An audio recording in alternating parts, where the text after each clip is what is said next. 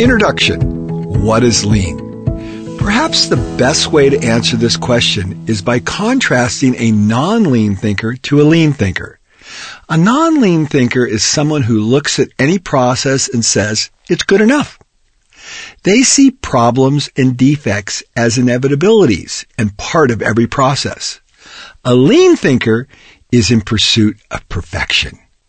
The methodology they use in this pursuit is daily continuous improvement. This single activity provides tectonic power for everyone who embraces it. They view problems and defects as the roadmap to nirvana, relentlessly chipping away at your problems every day, and heaven is on the other side. In short, are you a good enough person or a daily continuous improvement person? The answer to this question will determine the relevance of this book to you. The definition of lean is doing more with less. If you are allotted 1 hour to do something, the lean thinker will get twice as much done in half the time. Then because continuous improvement is their passion, the next time they will do it in a quarter of the time and improve the quality in the process. They do this in the strictest sense by first identifying value-added and non-value-added activity. Next, they eliminate all the non-value-added activity, which is referred to as waste. In reality, lean thinking is a really simple concept. Kindergarten simple. There are the red building blocks and there are the green building blocks. Boys and girls, we're building with the green blocks. Red blocks are waste and the green blocks are value. By eliminating the waste out of every process, you reveal the value-added activity, which is almost always a very small percentage of any process. Value-added activity is anything you do that changes or directly improves the product or desired outcome. For example, you're looking to put a screw into the drywall to hang a picture. You walk into the garage to look for the screw gun, screws, pencil, tape measure, and a stepladder. All of that is non-value-added activity because you haven't changed anything. The moment the screw starts to penetrate the drywall, that's value added, and that will take approximately 1 to 2 seconds. Most people would probably spend upwards of 5 minutes getting the tools if they were lucky. All this effort to deliver 1 or 2 seconds of value-added activity. A screw on the wall to hang the picture.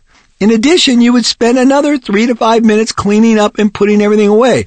Of course, if you don't clean up, then you are just going to create even more non-value-added activity for future projects as you search for your misplaced tools.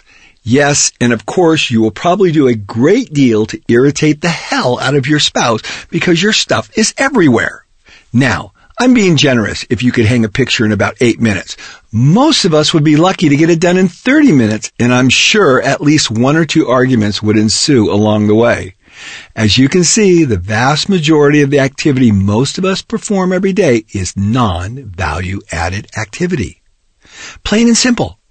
Could you imagine having in your garage a nice little tool tote with all the basic screws, glue, hammer, screwdrivers, and essential tools neatly arranged? So all you have to do is walk into the garage, grab the toolkit, walk to the room, drive the nail or screw, and return the toolkit to its prescribed place. All of this taking only a minute or 2. This is a lean process. This is lean thinking. If you're a lean thinker, you're a long-term thinker. You're not thinking about the inconvenience of creating the tool tote. You're thinking about the benefits that the tool tote will give you over the course of your lifetime. Basically, I believe we spend a lot of the time we are allotted in this life spinning our wheels, whether it be answering emails, cleaning the bathroom, calling to make a doctor's appointment, preparing a meal, or most importantly, building and supporting the relationships with the people we love. Most of it is actually non-value-added activity. Why is so much time wasted? Therein lies the secret. You must slow down to go fast. For 99% of the people on this planet, this is totally counterintuitive. At my company, FastCap, we spend the first hour of every day cleaning, making improvements, meeting as a team before we ever work. We do this without fail, and we haven't missed for 12 years. Essentially, we are slowing down and preparing to work effectively. In the game of life, we should be executing a clear plan and a thoughtful strategy. The second something is not working, we need to slow down, stop, and ask why. One of the most notable features of the Toyota production system in lean manufacturing is something called the Ondon cord. There is a simple rope that hangs above all team members assembling the car. At any time, if the team member senses any problem, small or big, they pull the rope and it stops the entire assembly line. At this time, a light flashes red or yellow and a team lead comes running to assist the team member. The philosophy behind this practice is, it is better to stop the line and not produce defects than continue on and not deal with the problem. It's a problems first mentality. If you deal with the problems now, it's more than likely you won't have to deal with them multiple times, and you eliminate tremendous amounts of non-value added activity in the future. You become a future thinker instead of a present thinker. Slow down now and you can go faster in the future. This is the essence of this book. Slow down. Make a very careful evaluation of who you are and where you're going, and the rest will take care of itself. Lean thinking seeks to eliminate the waste most of us tolerate and create every day. It's really a pretty simple idea. Who wants to spin their wheels and have nothing to show for all your effort? Well, in the realm of everyday life and relationships, for many of us, it's time to pull the Ondon. This book charts the activity around me pulling my Ondon and what I learned when I slowed down to fix my problems. As a lean thinker, the idea of having a deep respect for people and resources is of paramount importance. However, much of our life is flitting from one mistake to the next without being reflective of the time we have wasted, let alone the physical resources. Time is a finite resource, and at age 58, I have become alarmingly aware of the passage of time. If you really want to see non-value-added activity, just think about a trip to see the doctor. Most everything that is involved is waste. In most cases, the doctor looks at you for about 5 minutes and makes the determination as to what the problem is in the treatment that will be prescribed. Calling to make the appointment, filling out the paperwork, giving your home address for the 100th time, sitting in the waiting room, walking into the examination office, sitting and waiting more time for the doctor to arrive, checking out, paying, then driving home is all waste. The value-added activity for going to the doctor's office is to determine what is wrong with you. That takes the doctor about 5 minutes. But to be honest, the doctor probably knew that within 60 seconds of speaking with you. Here is a quick and very humorous example. Just recently, I got a comprehensive physical, and the doctor was reviewing all my blood work and the results line by line. When he got to my prostate score, the doctor showed me the results. I asked the doctor, what do I need to do to lower that or get a more favorable score? Without even a moment's hesitation, he looked at me, flashed a grin from ear to ear and said, use it. No, I'm not going to tell you what my score is. A quick review of the 8 wastes. All of these wastes can generally be found in most everything we do. In essence, waste is robbing you of your valuable time on this earth. Worse yet, it almost always adds complexity while simultaneously sucking the joy and happiness right out of you.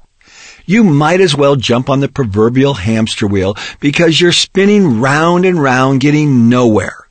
If you really want to be on the cutting edge and be remarkable in everything you do, consider applying it to your daily life. The thoughtful individual that becomes keenly aware of these wastes and can spot them at the drop of a hat has the greatest shot at having a very effective and satisfying life. Here are the 8 wastes regarding relationships as explained to me by my good friend LJ. Number 1, overproduction. I piss my wife off because I'm not really listening very closely to her, and she overproduces a bunch of negative emotions. Number 2, transportation.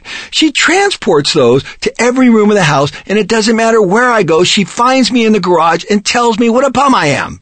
Number 3, inventory. She holds them in inventory for the next week and a half, and it's a real pain in the ass. Number 4, defects. I try to console her and explain to her why I screwed up so badly, but that only makes it worse. Now I'm a double asshole.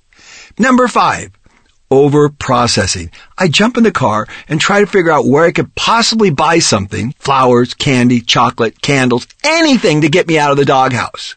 Number 6, motion. I suck at wrapping gifts. It takes me 4 times longer to wrap the gift that my wife would have done in 30 seconds. Number 7, waiting.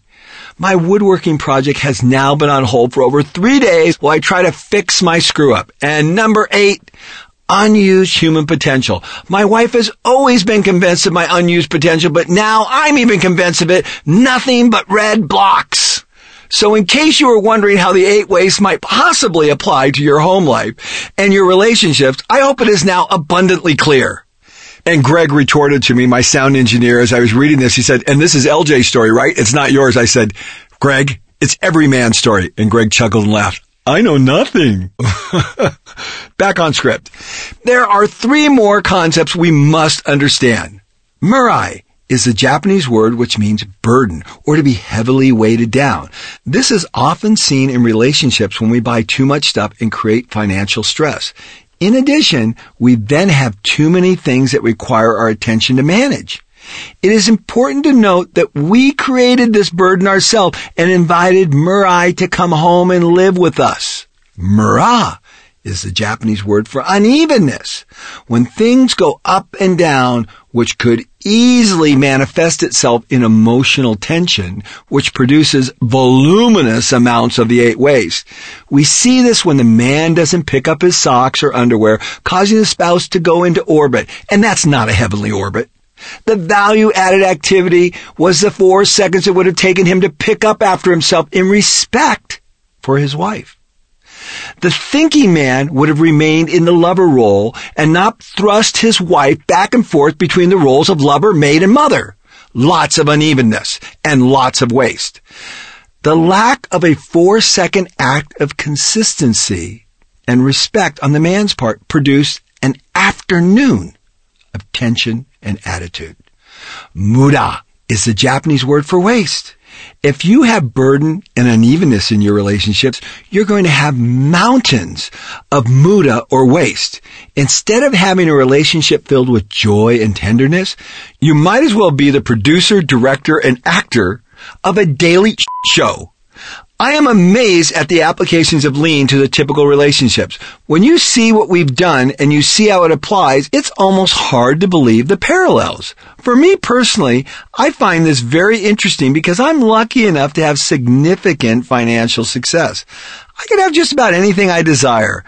I went down the path of having a lot in great abundance. Unknowingly, all of this inventory and overproduction created burden. Not because I couldn't afford it, but because I had to manage it, and it distracted me from the things that were really important, like my relationship with my wife. Because my eyes were off the ball managing all my stuff, Murai moved in with all the burden of managing and keeping track of these things. I then further complicated my life by shifting a lot of this responsibility to my wife. So now she was also burdened by Murai, moving in with her. Now we all had sufficient burden, making sure the cars, the planes, the quads were all registered and in compliance, the houses, taxes, and insurance payments were all being paid, and on and on and on.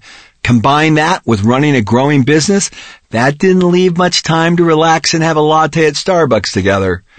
That consciously or subconsciously aggravated both of us because we were tired, out of time, and before long, Mura moved in with all its volatility and unevenness.